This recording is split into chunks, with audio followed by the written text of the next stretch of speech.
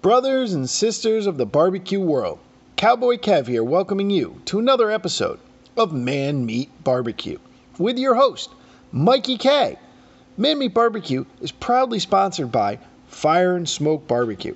If you're looking for a new seasoning, head over to fireandsmokebbq.com. We ship nationwide, or pick up a catering menu for those of you in the Chicago area. Also brought to you by Myron Mix and Smokers. If you're a caterer, competition, or just a backyard cooker, we have the smoker for you. Go check them out at myronmixandsmokers.com. And now, here is your host, Mikey K. What's up, guys? If you've been listening to the podcast for a while, you know he's been on the show. We are chatting with Gabriel from Cold Hearted Barbecue. So all one word on Instagram, Cold Hearted BBQ. Some fantastic stuff that he's putting out there. He always has been. He's been a friend for a long time. I'm super happy to have him back on the podcast to be able to chat some more barbecue. Man, dude, how have you been, buddy? It's been a minute since we've caught up on air. You know what I mean? Yeah, it's been actually. I don't use Skype very much, so when I looked on my my iPad, I could still see you as one of my recent calls, and it was from like 2017. Yeah, dude, it's been a while, right? It's been a while, man. I mean, all things considered, I'm doing all right. Trying to do what you can every day. We're still in the middle of this pandemic right now. I don't know when people are going to be listening to this, but I've been trying to cook when I can, and I've been trying to cook for people, so that allows me to give to others, and also give me something that I can control, and giving back, and still doing something that I enjoy doing. So let's talk a little bit about you're in Texas. You're Yep. you're in the heart and soul of beef country. How's your beef prices looking right now? What are we looking at? Because I'm a huge advocate of saying this is there's not a supply chain shortage. Anyone that tells you there's a supply chain shortage is full of shit. Okay. There is a demand chain shortage. And what that means, a lot of people don't understand what that means with supply and demand. The reason that the processing plants can turn the lights on and walk in, right, is that there is a demand for the product that is being taken out of the door, right? Right now, with Right. restaurants literally working at 20% capacity, they're not buying the volumes of cases of meat that they were normally purchasing, correct? So there is a Uh-huh. demand shortage. So they don't want to Mhm. turn those lights on. So, I mean, what are you guys looking at? Well, so to be honest, I've been practicing some social distancing, so I haven't been to the store too much. I have been actually the last week or so, and it hasn't shown up just yet in terms of the inflated prices that we're all expecting. I was messaging a few people here in the Houston area, and also people from just wherever, restaurant owners and people connected to the industry, and they're anticipating the price of like beef briskets like doubling from like $3 a pound to like $6 a pound, and that's like for choice and stuff like that. Yeah, no, Um, yeah, that's exactly what they're estimating. A buddy of mhm. mine actually messaged me today, and he goes, "Chuck roast is." Hold on, I'm gonna grab my phone because I don't want to mess this up. Um, let's see, where are we at? So chuck roast is $8.29 a pound by him, Dang. and ribeye steaks are $7.99. hmm You want to explain that? Yeah. Well, and so that'll be something, of course, that well, and that's of course it depends on where you look at it. And of course, and I'm so I live in Houston. The last couple of weeks, I've actually come to my hometown. It's about an hour south of Houston to come look after some family. And so, our market is a little bit different. There are people who cook briskets every weekend, but maybe not as many people who are doing catering, and so they're not buying as much, and so the demand is there. But what you're going to see, though, is of course like what we were talking about is the availability of certain cuts, because as right now the market and consumers are wanting to get stuff that maybe is more economic or things that are like you can buy in bulk, like hamburger meat. They're Yep. not going to ground up ribeyes into hamburger meat. They're Exactly. the first things that are going to be are the first things that are going to start to go are the briskets. They're going to ground up briskets for that, not for ribeyes. And the same thing too. If people are not going to restaurants, they're not ordering steaks. And so, there's some farms around Texas that are not slaughtering, Yep. right now. Um, and it's going to be interesting to see. Again, I don't pretend to be this insider. I'm friends with a lot of people that have restaurants, and I frequent them as much as I can. But I'm not a business major, and I certainly don't work in the restaurant industry. But it's going to be curious to see at each level where changes we start. I've even added over the last couple of days. I've joined a few Facebook groups where people are advocating for a little bit more. Producer consumer relationships, people being able to buy directly from small ranches or from ranches that would normally sell to meat markets. And so people are advocating for that. I think unfortunately too what you're seeing is just like with some other products we've seen in the last couple of weeks and months, people are afraid of a shortage, so they're kind of stocking up on stuff, which can create a false sense in the market of like what's available. And then of course people are willing to buy more or hoard more, and so that can adjust prices at different times. But I would say at the moment, there's nothing that's really disrupted what I'm trying to do, except for just the stores that I'm going to. Like, where I grew up, like they didn't sell tri-tips. They don't sell. Now I think because barbecue's gotten more popular commercially, they're selling a lot more of the beef dino ribs. You can walk up to a cooler and get some of those. I remember me and you talked a while back, and you'd have Yeah. to ask the butcher to go in the freezer and get those. Now you can find those there just right there in the market in the aisle. So some of those cuts are not as available, and I'm finding that might be indicative of what we're experiencing. That could just be because it was Mother's Day this past weekend and people hit it up early. But I do see there's less selection right now, and of course, specifically here, like in Texas, like HEB is one of the bigger markets. They are limiting, how many products you can buy. So what I've noticed is like skirt steak in particular, like every package I've seen has been really small. And even then, like it's like maybe a half a pound, and they're limiting you to how much you can buy. Whereas, in this region, in this part of Texas, fajitas are a huge thing. And so people are used to buying skirt steaks and inside outside skirts all the time. And so it's kind of weird to see that be so restricted. Yeah, absolutely. I mean, we're getting the you can purchase, one beef product, you can purchase one pork product, you can purchase one chicken product, you know what I mean? You can't Mm-hmm. purchase numerous ones of them, which for um people who do things like I do that are a smaller catering company, Mm-hmm. it makes it a little bit more difficult because we don't use a lot of big suppliers. A lot of us don't use our U.S. Foods or Cisco. Why? Because Mm-hmm. unfortunately they're at a level that they want to put too many cases out on us. You know what I mean? And it's like Mm-hmm. you just can't. You're if you're not going through enough product, especially right now, we're not going through enough product to where it makes sense. Mm-hmm. Well, yeah, and Daniel Vaughn, we're here in the beginning of May. Daniel Vaughn put out a pretty good article in Texas Monthly the other day about just, kind of the current state of the meat market, and he consulted with a few, proprietors at different levels, and of course, it just depends on which phase of it you're looking at, whether it's the feedlots, whether it's ranchers not being able to slaughter, whether it's the demand.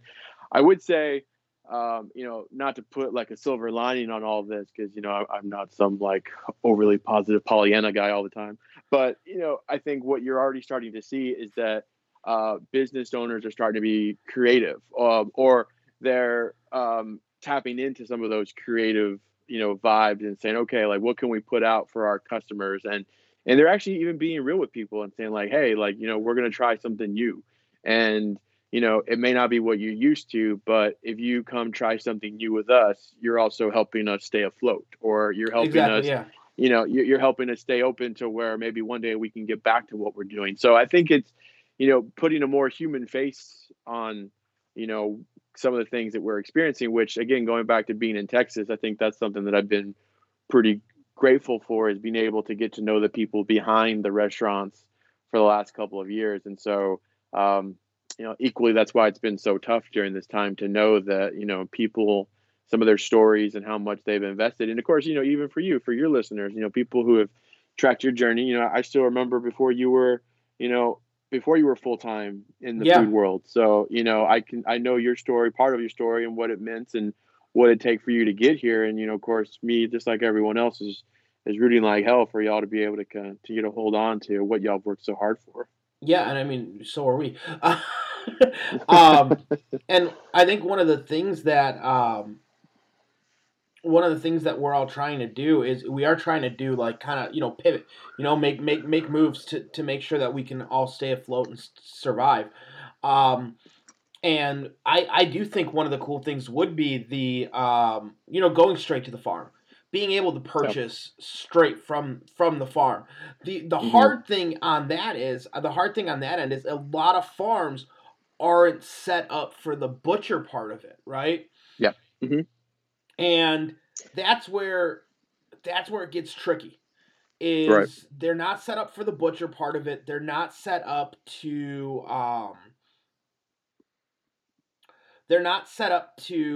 do that.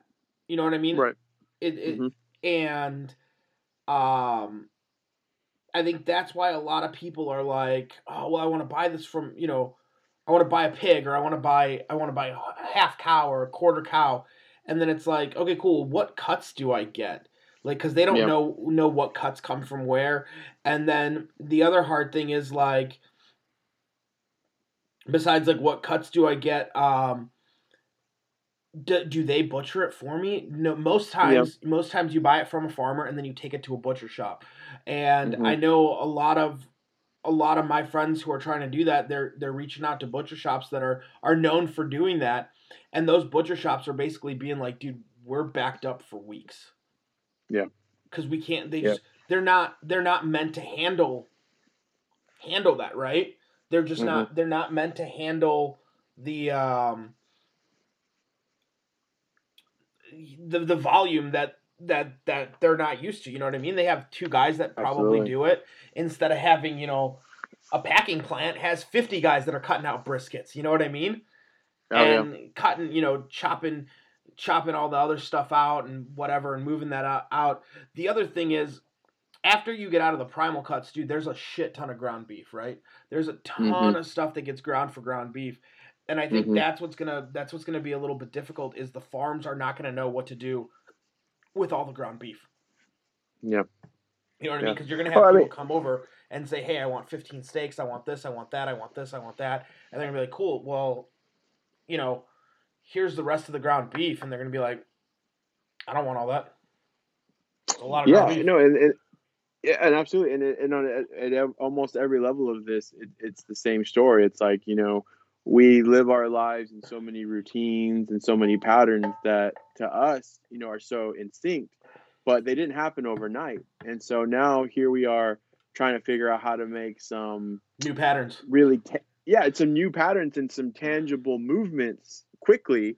But these systems have been in place, and of course, in some of these systems, there's people that benefit from them, and so if they're not going to go down without a fight, making sure these things don't change too much in the moment. Yep. And not come back to what they're used to having before. So again, like I said, I don't pretend to have all the information from either sides, and and things like that. But I guess again, the idea too is that, like, I appreciate people trying to find new methods, and this is something that I think hopefully is a continued conversation, even hopefully when we get back to normally. I've gotten to know more and more ranchers, and of course, get more information about what goes into it. I think that there should always be a continued focus on sustainable farming and renewable resources, and people just overall, like, just knowing what you're putting into your body, and of course noticing and knowing where that comes from,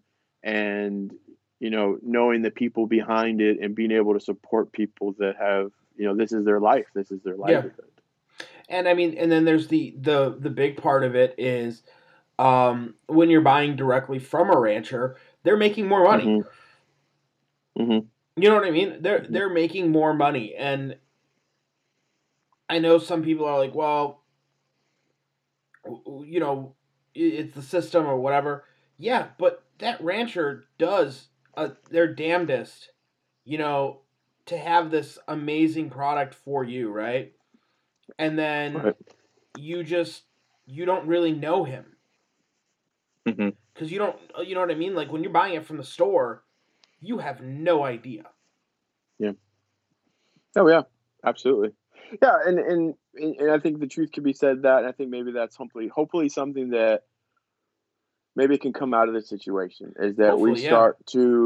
we start to know a little bit of the people behind each process. You know, we start to know a little bit more about our doctors. We start to know a little bit more about our nurses. For all the parents right now who are homeschooling, hopefully they have a better understanding of what some of the teachers are doing in their school and what they're having to navigate. You know, because You you know what I know did see the other day? I think it was what was the on Facebook or something like that, where a parent was like, they kind of posted it where it was like, you know, I'm really sorry. I thought you were the problem. Clearly, I figured it out. I was wrong. You know what I mean? Like basically being like, yeah, my kid's the issue. Yeah, yeah. I mean, well, and again too, and again, I don't try to rush through the crap. I don't try to rush through all the difficulty to try to find the meaning or the silver lining. But it's like, maybe that can be a goal that we can get to. And again, if how that applies to like barbecue and stuff like that, because in my day job, this is something that I discuss with people a lot. And I said, when this thing started to happen, I said, this is going to be a really difficult situation. And of course, none of us know exactly what to do because we've never been through it. But Yeah. one of the unique things about this is that we're all going through it together. So, there's not FOMO like, the first couple of weeks, no one else is going out, so you're not missing anything. And if you want to reach out to someone and say, hey, I'm sick of tired of being home, or like, hey, I'm hearing things on the news, the majority of people are gonna be able to relate to it. And that's not something that I think has always been on the forefront of what we've experienced. There's always, and even now, everyone's having different experiences with it, but I think it's definitely unprecedented that this is something that we're all kind of experiencing on a lot of the same levels. And so, hopefully that's something that can actually just reinforce some things going forward. Yeah, no, I definitely agree with you. I think there's going to be a very big change, and I think there needs to be. You know what I Yeah. mean? I think there definitely needs to be. And I'm hoping that, me and my fellow restaurant tours and restaurant friends make it out of this. Illinois, being the state that we're in, is not making it easy for us, especially Mm, being by Chicago. mm, Um, they're really, really trying to make sure that, it doesn't get out of hand. And I understand that. But at the sure. same time, like, dude, you're going to bankrupt more people than this damn thing's going to kill. Hmm. Um, and I'm not trying to say that with, I'm not trying to be insensitive on that side of it. Uh, but there's people that are closing their restaurants that have had them for 50 years. You know what I Hmm. mean? And just think of the impact that has on somebody. You know what I mean? Yeah. Like you closing a family business. I'm really terrified to see where suicide's going to go. Hmm. The suicide numbers from this. Hmm. Um, a lot of males have a lot of pride in taking care of their family. It's a Hmm. big thing for us, and whether you want to say like that's whatever sexist, dude, it's just what it is. It's kind of ingrained in the male, like it's in our DNA, right? It was like take care of your family. It's just what you do, um, and it's one of those things where like I'm terrified to see what happens. I really am. Hmm. Because Yeah. there's a lot of people, there's a lot of women, and there's a lot of guys out there that don't know that they're going to get another paycheck or get any kind of money coming in, and they're going to be able to pay any kind of bill, Yeah. let alone put Yeah. food on their kids' plates. Shit, like it ain't the kids' fault, right? And then they have No, to deal with the new math system. Come on, we can't fucking deal with that. no, this is a complex trauma in a sense that it is as again, I think that of course you can say males or females, what they're wired. We're all engineered for survival. We're all have it ingrained in us to keep living. And so right now, you're right. We're facing people are trying to fight for their economic survival. People are trying to fight for their literal survival with health, because it's a virus that we can't see.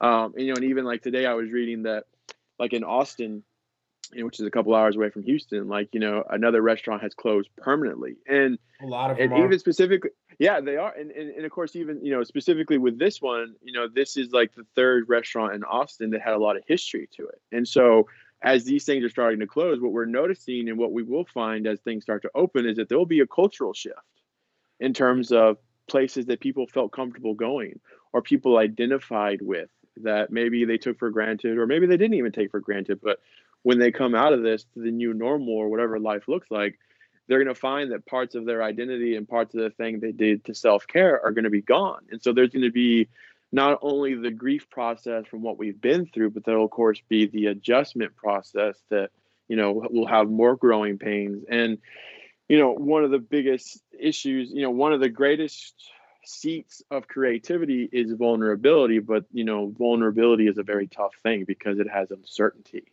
And depending on who you are, how you're wired, what you've been through, we all deal with it differently. And so it's, it's going to be, there's just going to be how that comes out is going to be, it's going to come out a lot of different ways. And unfortunately, like you said, for some people, it's going to be pretty devastating.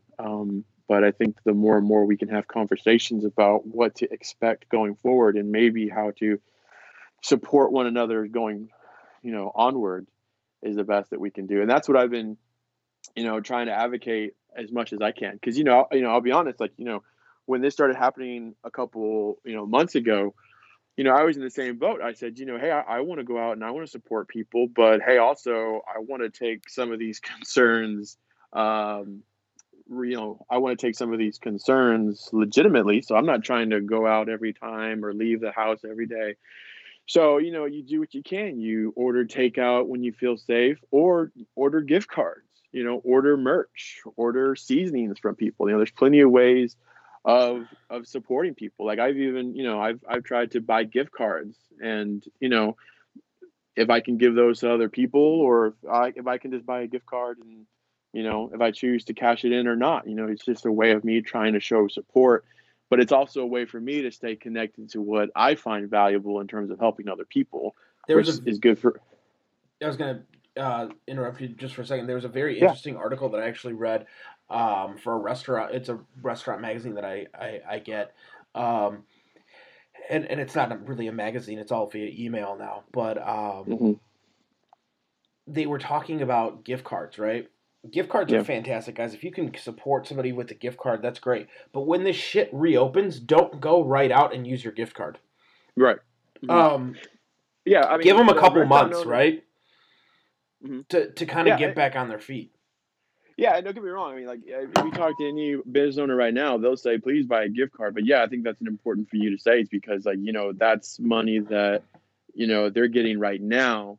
But if you spend it right away, that's product that they're going to have to cover the cost later.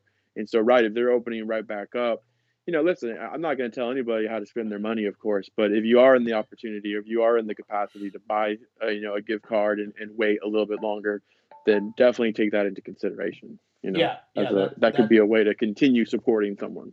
No, that's a big part of it. I know, that when I read that, I was like, man, I didn't even think about it that way. Because it's eventually when you reopen and you're like, oh, okay, cool. Well, now you got to pay. You got to kind of pay back all those gift cards. They're kind of like an interest-free loan that you got to pay back. You know what I mean? Yeah. So it's definitely an interesting thing. Yeah, absolutely. I guess we've never dealt with it before, and so I think it's actually, again, too, I feel like, man, I don't know what's going on. I feel like I'm overly positive tonight or something. I don't know who this guy is. I like it. I like it. In a world of negativity that we live in right now, I like the positivity. Yeah. I Well, like I'm always joking around with my clients about that. I swear I'm not this overly positive guy, but I think I end up being more of that than I do. It's funny too. People are always like, "I thought you're cold hearted," and I was like, "That's not what it means." I was like, "That's not what it means. Cold Yeah, hearted is about loving barbecue. It's about it being in my heart, not yeah, me being cold to other people." But no, I think that that's also something that I really enjoyed is a tough word because I don't think we're enjoying any part of this. Well, you find gratitude where you can. And so I've been really lucky to see so many people that I've known just respond really well to this. Like they're still donating stuff, they're still helping others. And that was really something too that a couple of weeks ago, as we and you have talked before, Mikey, like, I don't try to be like this Instagram personality. I don't try to be this guy who's all about just getting followers just for followers' sakes. But, a couple of weeks ago, I was, just like everyone else, I was trying to figure out like, what's going to happen and how do I stay safe, but also how do I help others? And so through that, I did a giveaway on my page. It's the first giveaway I ever did. It might be the last one I ever do, but it stemmed from me talking to companies that I'd gotten to know.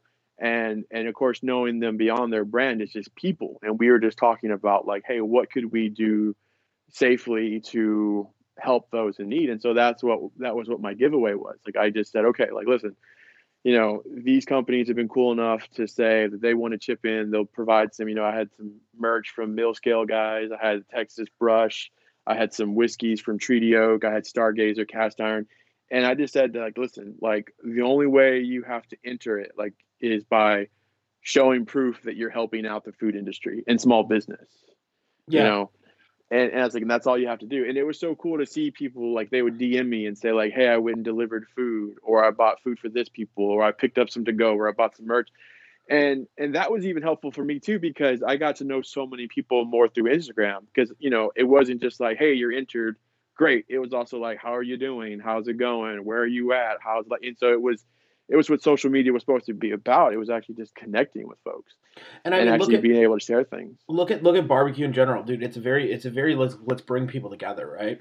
Yeah. And that's kind of, I think, one of the hardest things right now is like we can't necessarily um Yeah. bring a ton of people together. Yeah, it's not recommended, and so and you might even get some shit for it if you're the person trying to get that ball going. But no, absolutely. I mean, that's what barbecue was for me. I mean, barbecue was when you invited people over to your house, and in a sense, you're inviting them into your world, Yeah, and offering them something to say, hey, like, I've been cooking this for a while, and then it was also one of those things where, you know. People were willing to help out. They're like, hey, I can shovel some coals, or I can flip some meats. People weren't too in their heads about what they could or couldn't do. They're like, hey, how can I help out? Can I bring, people don't want to show up empty handed. And so I think that is why, to me personally, like live fire cooking and barbecuing I think it is, something that speaks to us on I think it allows us to practice things that are very ingrained for us and to participate. And that's why I always said, like, I'm from a barbecue culture, yeah, because that allows me to do so many things like connection and getting to know people. And then also people being able to bring their gifts and their backgrounds to show and to demonstrate through cooking and demonstrate value and connect to other people. yeah. Very true. Very much so. And I mean, I think that's the beauty of barbecue, right? Yeah. Oh yeah. We don't Absolutely. we don't necessarily judge. Um, and I mean, I say we don't necessarily judge because you do get the people that are like, well, Texas style is right, Kansas City style, Oh yeah. dude, man, Yeah. it's all barbecue. Um, and don't get me wrong, I like my certain things, right? Yep. Mm-hmm. I like my beef very Texas style. I like it very simple, um, Yeah. nothing crazy. But then when we start getting into pork, I like my ribs, I like them Tennessee style, that dry rub. Mm-hmm. And Mm-hmm. then you kind of go couple different ways, and you adapt and you create all this stuff. Yeah. And I Well, really hope that culture doesn't die. no, and I think we have the opportunity now to keep it going. Even right now, me and you having this conversation, whether it's just me and you, I don't Yeah, know who will listen to it or like that, but it's, if there's something that me and you can talk about and then practice tomorrow or tonight, that's the best you can do. And I'm right there yep, with you. I'm a therapist in my day job, so I try to practice non-judgments all the time, and it's something that I try to hold for my clients. But we're human; we have judgments, and that Of comes course. from a lot of different things. But I've always kind of said, for me, it's like, to me, I'm not always interested in whether or not I like something, but it's a much different conversation. Like, ask me if I can appreciate something. If you're telling me about a flavor profile or a way you cook something, it may not be my style and it may not be something that I really enjoy. But I love those opportunities when I'm able to sit down with someone and say, well, this is how my grandpa did it, or this is what my dad did, or, here in Carolina, this is how we did it. And comes from this. Like that, I can get behind all the time, Yeah. and that's cool with me. And of course, like we've said before, like me and you have said, like the food will even taste better when you know what went into it. Oh, absolutely. And when someone's bringing all of that culture and all that history, they're not going to screw it up. They may not always have the best technique or the best method, but they're going to tend to it. They're going to nurture it, and you're going to be able to see that in a lot of different ways if you know what to look for. Yeah, I mean, that's that's one of the things. Like, shit. Like, if you know what to look for and you know the story, the background, Mm-hmm. man, sometimes that food's just on a whole different level.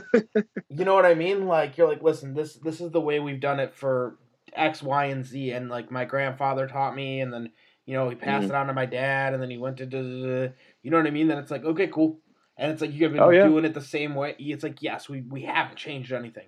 It just tastes different because there's the love and the passion that's behind it. Yeah. And I think also maybe even specifically with barbecue, I mean, what we know is that time is one of our most valuable resources. And so when you're having someone here who's committing 8, 12, even longer hours of their time, that's significant. And that's something that you can never charge appropriately for. I mean, I think that's always been the running story. It's like, if you had to charge per time, like, how much time went into something, no one would ever buy barbecue because so much time goes into it. Well, I mean, that's why I say it should be A, it should be the most expensive food in the world. B, it it has a heritage, right? It's the U.S. I always say it's the it's the United States culture food. It really is our culture food. It's what brings us together, and um, if you look at it's the U.S. cuisine, right? And if people really knew what went into it, I mean, like a lot of guys are like, I love eating it. I would never fucking do it. You know what I mean? Like, there's a lot. Yeah, I have a lot of clients that are like, dude, I love barbecue. Like, they're like, it's my favorite thing ever. Mm-hmm. They would never get behind a pit.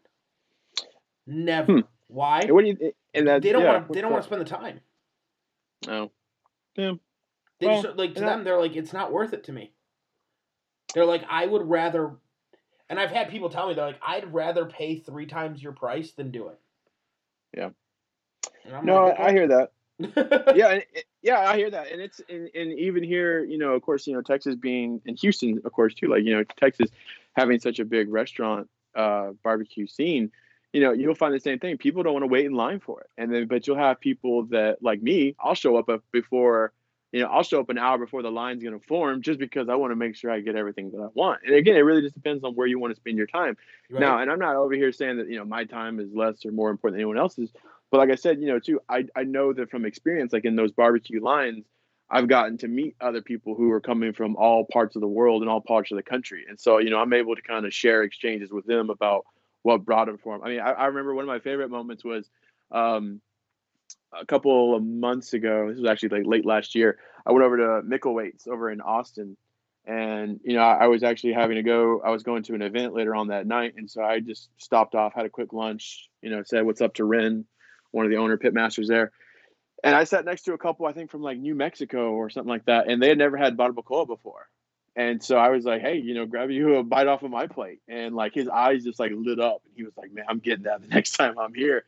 And I was like, oh, yeah, man, barbacoa. Like, it's, this shit, real Texas dough, this is some good stuff. And it's like, if someone was coming to a straight up restaurant, like they may not order it. It's like the fourth thing on the menu. But just having that interaction, that kind of shaped what they found interesting and what they might order the next time. But yeah, it's no joke. And I think, I've said this before too. Like, I think one of the things that has really kept me invested in barbecue is that I'm process oriented, which is why, like, I like tending a fire. I like burning down coals because, sure, I definitely want the finished product to come out good, and I want it to be consistent. But I enjoy so much of the in between that's where I get so much of the value and the meaning from. Yeah, I mean, I don't know that you could say it any better than that. We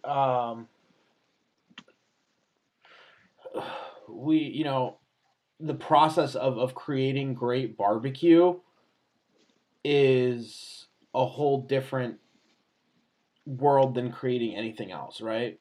It's just like, well, I'm not, I guess not than creating anything else, but when you create great Italian food, you know what I mean? It starts with that pasta, but it starts with making that pasta and making all the ingredients by hand. When you're creating great seafood, you start with, usually you're starting with a whole fish and you're butchering it down and you're creating the fillets the way you really want them and all that stuff, and it all takes that hand. And same thing with barbecue, man. When you're creating good barbecue, you're creating layers of flavor and you're using all these things together, right? So you get, even talking about like a brisket, right? You get a good brisket, you trim it nicely, and that doesn't mean over trimmed or competition trimmed. I mean, a lot of us restaurant guys, we don't over trim our briskets because the more we're trimming, we have to find shit to do with that. And like for us, we don't do sausage. We don't make our own sausage. So, dude, there's a lot of waste there. Yeah, absolutely. If I'm not doing sausage. Because what are you going to do? So we don't over trim our brisket. So we don't go crazy. And, it just, it is what it is. Yeah. But it takes, it takes that time, right? Like we were saying, you put the rub on it, then it goes into the smoker, then you're feeding wood into your smoker, so you're getting seasoning off that wood, you're getting good flavor off of it, you're making sure you're rendering your fat properly, and you're kind of taking care of it. You know what I mean? Like there's definitely a push in, giving a take right there, because you're giving it love, it's taking it. There's a lot of time that goes into it. Yeah. And again too, in that it's always both and neither at the same time. Because a lot of times with barbecue, you have to leave it alone in a lot of ways. Don't look at it, don't touch it, don't do a lot of things, but you have to be present with it. Like, you can't. Some people can walk away, but I choose not to walk away. I want to be there because a log burns down a certain way, and all of a sudden that can change the way your fire being combustion. Or, a couple of logs fall down a certain way and your air flows off. So it's like, I prefer not to walk away, and I want to just be there with it. And I think, that's also why, for a lot of reasons, like I don't know if I'll ever make a transition to a bigger scale because, I enjoy being able to trim a couple of racks of ribs and being able to just be a little bit more, precise with things and just kind of like taking each cut. Even today, I still consider myself to be a beginner at best. So, I had a pack of ribs I bought from the store the other day. I noticed that it was sealed tight, but it wasn't sealed correctly. So I was like, okay, I got to do something with this ribs right away. I can't stick it in the freezer. I can't stick it in the fridge for too long. So, like I said, I'm not at home right now. I have a couple of smokers at the house, but at my family's house, there's a little, I don't even know how long it is. Maybe maybe 2 feet long. It's a small little grill. There's no firebox. So I've had to be really creative about like, okay, I know the mechanics of how to cook. I just have to figure out how to cook on this cooker. I have to figure out how to create hot zones. I have to know, and it's got like a small stack on it. It's not even a stack. I mean, it's smaller than the width of your arm. But it's like, okay, how do I get the cleanest fire without making too hot of a temp. And then even right now, so I got that rack of ribs, and I said, okay, like I can't put this whole rack of ribs, even the way I trim it down from spare ribs. I'm not doing a St. Louis cut, but even the way I trim it down, I can't put it on there. So I was like, okay, like maybe I'll slice them individually and I'll grill them. Maybe I'll just slice them into sections. I could roll them. There you go. See, I hadn't even thought about that. But I got that from having this conversation with you. That's something I haven't tried before. I've seen it done, but I could do that. But what I ended up doing is I sliced off a few sections, and then it's so adorable. I ended up cutting it in half and trimming it, and I had like this tiny little rack of ribs. I'll send you a picture of it. I'll probably post it in my stories tonight. But it's like this little bitty. It looks like a full rack of spare ribs, but it's like 1/3 the size. and I was like, you know what? Actually, you know what? It's like, hey, I can totally go into this cook and be like, shit, it's not going to look the way I want it to. Or if I had it on my offset smoker at home, it would come out pretty. But instead of actually, I'm saying like, hey, I'm actually going to approach this with curiosity and say like, I wonder what comes out of this, and those are just my goals for this cook, because I think you're right. Except people get so caught up sometimes, and it's supposed to look a certain way, or it's supposed to do. And trust me, there are some things that I don't want to be creative about my barbecue. I like salt and pepper briskets. I like certain things, but also, I think the barbecue can allow you to express yourself in different ways and say, okay, I'm just going to have fun with it. And at the end of the day, it's about just, am I enjoying the meal? And of course, like I said before, it's like, I'm cooking for other people. So it's like, if they're enjoying it, then that's going to mean more to me than if it's like picturesque or something like that. Yeah, dude. I mean, it's just insane how like sometimes people get caught up in making sure it looks the right way, but like the taste sometimes isn't there. But yeah. Wow. you can do so many cool things. Like I know that I did, like I said, like rolling ribs. You can roll them, and I did that once. I've done it a couple times, but the first time I did it, we were at one of my buddy's houses, and we were cooking them on a kettle. Yeah, and I mean, we needed. Oh, y'all skewered them too, right? Like you had to put some sticks in. I think I remember that picture. We skewered them and rolled them, and he's like, "Is this gonna work?" I'm like, "I don't know. I'm gonna fucking try it though." How did that? I can't remember the end product. How did that? Obviously that has to. Came out perfectly fine. Okay. Yeah, here I am. I'm gonna sound like a hypocrite, but here I am asking, like, what was the color like on them? Like, was it roll tightly? No, so I didn't roll it super tightly, and that's why I used the skewers. Okay. Yeah. So that it would give me a little bit more, like, they'd give me some oxygen in between it, right? Right. So then I would get good color throughout the whole bone. Okay. Not the whole bone, but the whole rack, and it worked really well. They came out tender. They came out nice. Obviously, we did wrap, and we didn't leave them rolled up when we wrapped, but we did end up wrapping, and it worked out really, really well. On the kettle, yeah. I guess so for some people out there who cook on a kettle a lot, like when you wrapped them, were you like rotating which one was closer to the fire because there's only so much room between. Yeah. Yeah. Okay. So because you have to be careful. Yeah, because of course. The one closer to the fire that's going to cook. So I was even right now when you were talking, I was like, man, did he stack them? I was like, what would that do? Like, just being like, oh, what would that do? Is that That'd worked be interesting out? because then you'd get flow, right? You'd get dripping. So and you would also get the contact heat, so that middle one would be just sandwiched between that. And I do that sometimes too. I did that the other day. Like I was cooking some chicken legs, and so I wrapped up some tortillas on that little bitty pit in foil, and I just put them on top of the chicken legs for a little bit just to get some of that, convection heat from them. But no, and I was laughing too because I said I just asked you like, hey, how'd that look? Even though we were talking about it doesn't matter what it looks like. That's always me though. I'm always trying to understand. I think that's what helps me, of course, that's what helps me in my day job too. It's like I always want to understand a process. So be careful if you let me in your pit room or if you let me in your restaurant, I'm going to ask you questions like that. Like, hey, how do you do this? Or tell me why you did that. Because like I said before, I'm really oriented to the process. I just want to understand those things. And if you get a real that's where barbecue guy, he'll sit there and talk with you for hours. Oh man. That's why some of those spots are the best.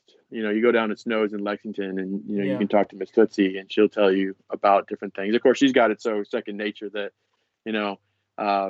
they'll just tell you that they're going by the feel of their hand, how hot things are. They're not, worrying too much about thermometers and things like that. So, I don't. you know, I don't worry too much about thermometers anymore either. Now hmm that I cook so much, dude, you yeah, just that's cool, man. start to feel it. You know what I mean? Yeah, And yeah, no, like absolutely. people are like, we get the question like, well, yes, do I still put a thermometer into a piece of a pork shoulder to see hmm what temperature it's at? Yeah, Yes and no. Like obviously it's reading immediately, but yeah, I'm putting it in and I'm feeling it. You know what I mean? I'm feeling the give that I have, that like yeah. how It's just that one temperature variable. probe goes in, right? Yeah, yeah. And It's just then one variable to consider. yeah, exactly. But hmm it's more that probe. How does it feel? How does it feel going in? hmm Same thing on my briskets. I don't have a direct temperature. I'm not like, okay, they all come out at 205, then they're all coming off. Yep, Because absolutely. you just don't know. Yeah, and that's and to me that's something that I really appreciate and that I really strive for. And I also know, like, I've had like my brother just bought a kettle. Some other friends of mine have been investing it, and I'm sure I'm frustrating as hell because they keep asking me like what time, what temp, but I'm just like, Nope. ah, look, I'm just like, it's ready when it's ready, hot but not too hot, you know, things It like that of course have come through experience a little bit. But it's a even like I very said before, difficult like, question to answer, right? it is, and again too, and not everyone comes from the same starting point with that, because like I said before, like, when I got into this new season of barbecuing for me, yeah, I looked up YouTube. I looked up, I was watching what they were doing on TV, and I did the same things. I wanted to have the technology that was out there. I wanted to, because you have the idea that, hey, if I do those things, I can replicate what they're doing. But again, like I said before, like, when I was over, like the first time I went to Snow's several years back, same thing. I went up to ask, Carrie, the owner, I said, what kind of temps are you cooking at? And he just kind of looked at me and put his hand out, like in terms of like, hey, he's showing me, like, I just feel for it. And I'm like, man, that's what my grandpa used to do. That's what my dad used to do. And so even now, we got this little steel pit outside. And so I don't have a thermometer. Obviously, I'm checking for internal temp to make sure it's food safe. But like, I just go and touch the pit in certain areas because I'm just trying to make a mental note of how hot something is and how Mm-hmm. the product comes out, you know? Yeah.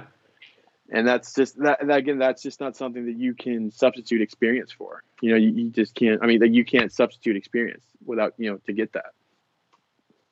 Yeah, no, you have to feel it. You have to be there. hmm And Yeah. I think that's what a lot of people don't want to put the time in. Yeah. I mean, to me, maybe that's not where they find the meaning. For some people, I'll laugh, because, like, I don't have kids or anything like that. But so one day I was at a party talking to a guy about how to do brisket, and he looked at me too, and he was like, "You don't have any kids, do you?" I was like, no, and he was like, yeah. He's like, I don't know if I can watch a brisket for 12 hours, and I was like, yeah, maybe you can, maybe you can't. But I was like, Yeah, but I well, think people forget that, like, if you're doing this at home and you're doing one brisket, even if you're watching it, like, you don't have to, like, sit there and stare at it. hmm You can do shit, and yeah, then every hour you come and check on it. Every. yeah. There's no cook is, at least for me, no cook is ever the same. But there are ways that you can prepare it, like, by having your wood pre-cut or having, uniform size. Like, there are things that you can Yep. make consistent to a degree. No brisket cooks the same way, no ribs cook the same way, but you can do what you can to control as much other variables as you want to. In fact, actually, that's something that I'm trying to practice right now. Is like the last brisket I did, I didn't even look at it for the first 3 or 4 hours, and that was very different for me. Oh, see, I And normally don't know. I throw yeah, them on, and what's that? they're. I said I normally don't. I throw them on. Those doors get closed. I mean, hmm we'll go for 4 hours before we're even checking to see where we're at. And Yeah, usually, if we're cooking commercially, um, after about 4.5 hours, we're wrapping them completely, and then they're yeah, going back in the smoker. Um, and and I'm not saying that I can't get a brisket done without wrapping it. That's not it. My my reason for wrapping is I want to hold as much moisture inside that brisket as possible, and I also Yep. want to speed up the cook process by just a little bit, so that my time is, it's valuable a little bit more. Oh yeah, yeah, absolutely. And there's a lot of benefits to the wrap, because even after it's wrapped, it can help you in terms of pulling something back a little bit if it's a little overdone. Like it can Yeah. crap, so that moisture in there, so it's like that. But sometimes there's some people in certain restaurants, they'll pour stuff over the wrap even as the briskets are resting and in the warmer box, and so that's Yep. just a way of diffusing more flavors and actually adding more moisture. Like they'll put butter or beef tallow or things like that. It's just that's what happens. But no, there was something that we were going to say a minute ago. But no, yeah, you're right. Like I said, there's just I think also too, going back to it, for some people who aren't cooking so much all the time, and also of course, like even we're talking about now, like beef prices going up. If you're going to cook a brisket, people are going to try their hardest not to mess it up. So you might find people who are maybe not used to checking it as much. They might be keeping a closer eye on things because they're like, hey, we're not doing brisket for a while. I'm going to make sure this one's coming along. And that, of course, is what, anytime someone's starting out, like that's probably where you see a little bit of their anxiety and a little bit of their just, lack of experience coming through. And that's okay. I think that's a good learning curve we all go through. Yeah, I mean, I always say, go beat up a couple pork shoulders for a while. Absolutely. Because that's one of the things that, like, you can beat pork shoulders for, ever, in a sense, and they still come out decent, right? But at the same time, like, if you'll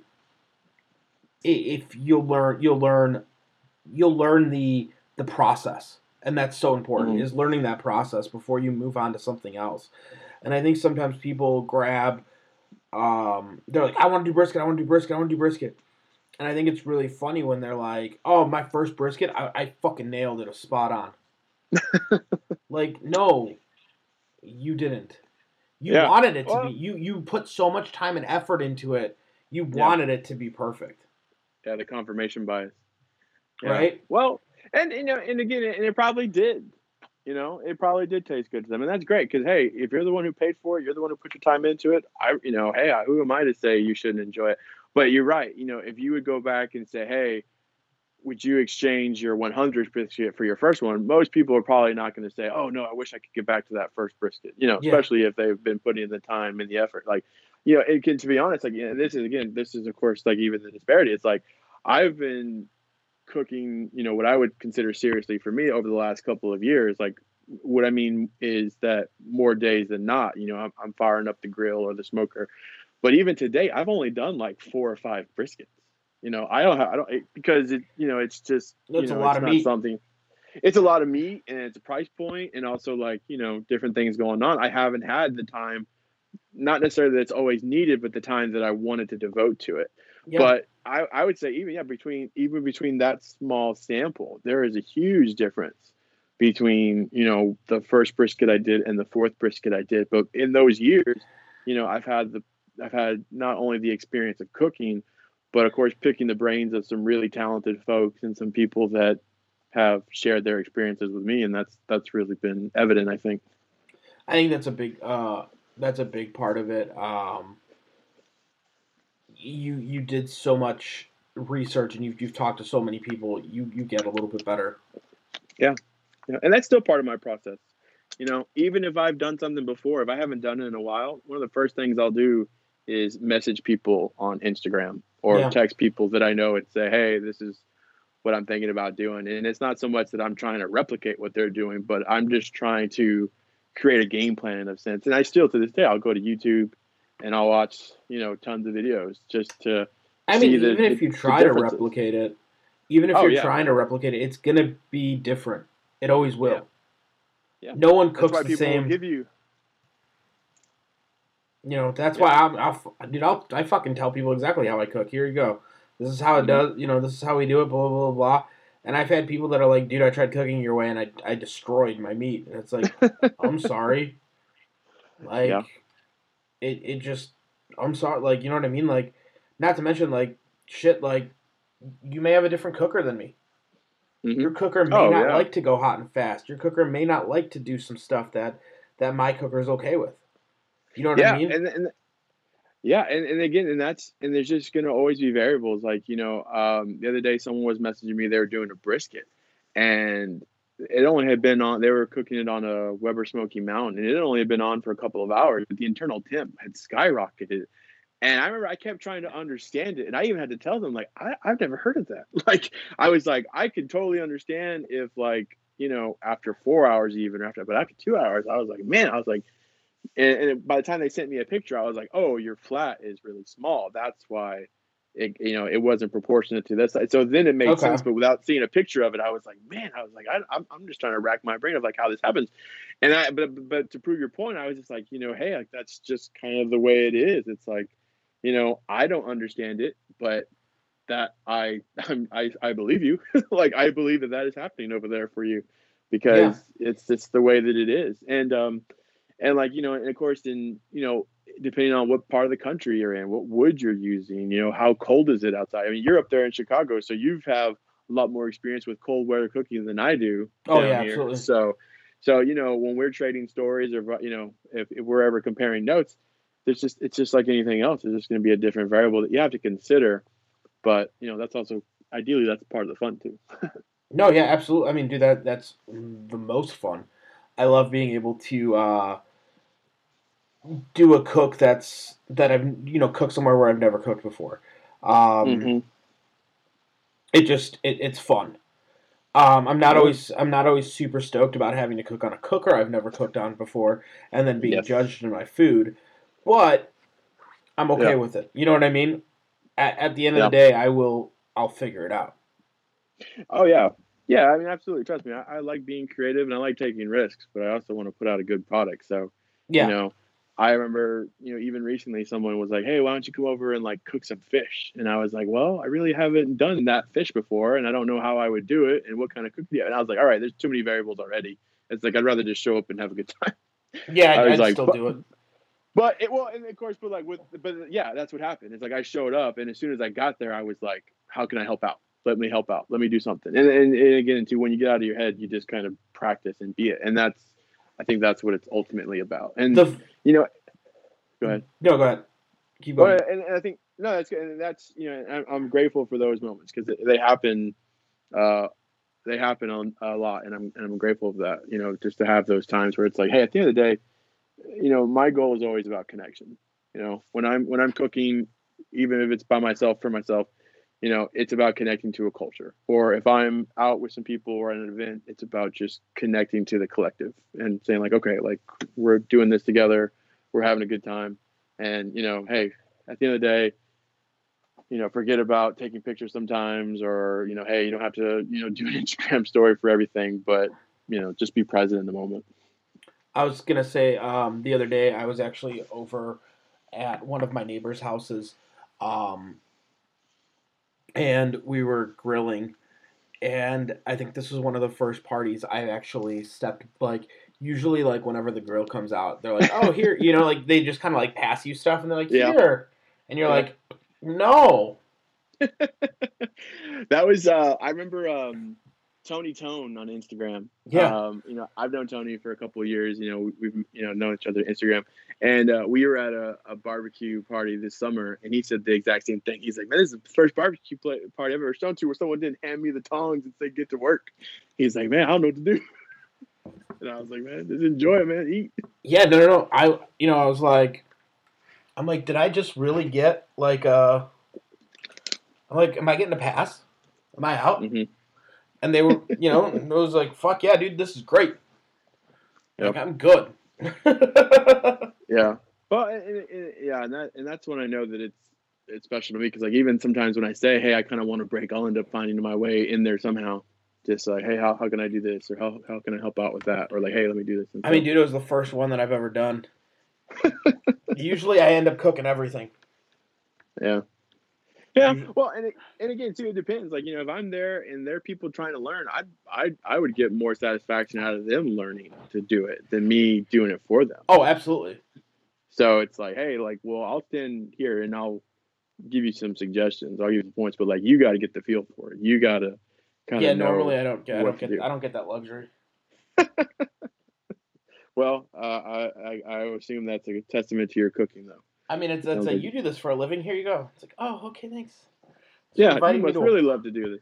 You must never want to break from this. yeah. You here you go. Like we invited you to a party and here it's like Yeah. okay, fantastic. Man, dude, I want Yeah. to say thank you for coming on the podcast, hanging out with us and chatting barbecue. Dude, My pleasure. We had a great time. We'll have to have you back again maybe before 2 years go by. It's crazy how fast time flies. It really is. Man. Yeah, man. So what I like to do is I like to end the podcast in a little bit different of a way. If you can do me a favor, here's my question. If you could go back to the beginning of your barbecue journey and give yourself 3 tips to help shorten your learning curve, what would those 3 tips be? Ooh, okay. Well, let's see here. I'm going to start back to when I started barbecuing a couple of years ago and put on Instagram. I won't go all the way back to childhood. The 3 tips that I would share would be don't put too much sugar in your rubs because you'll end up with black everything. I think I'd have to go back to one of my first cooks and say, hey, that white smoke coming out is not good smoke. So don't keep adding fire chips to what you're doing. And I would say, let's see, if I could say one more thing to myself back then, I would say, hey, just remember to keep being creative.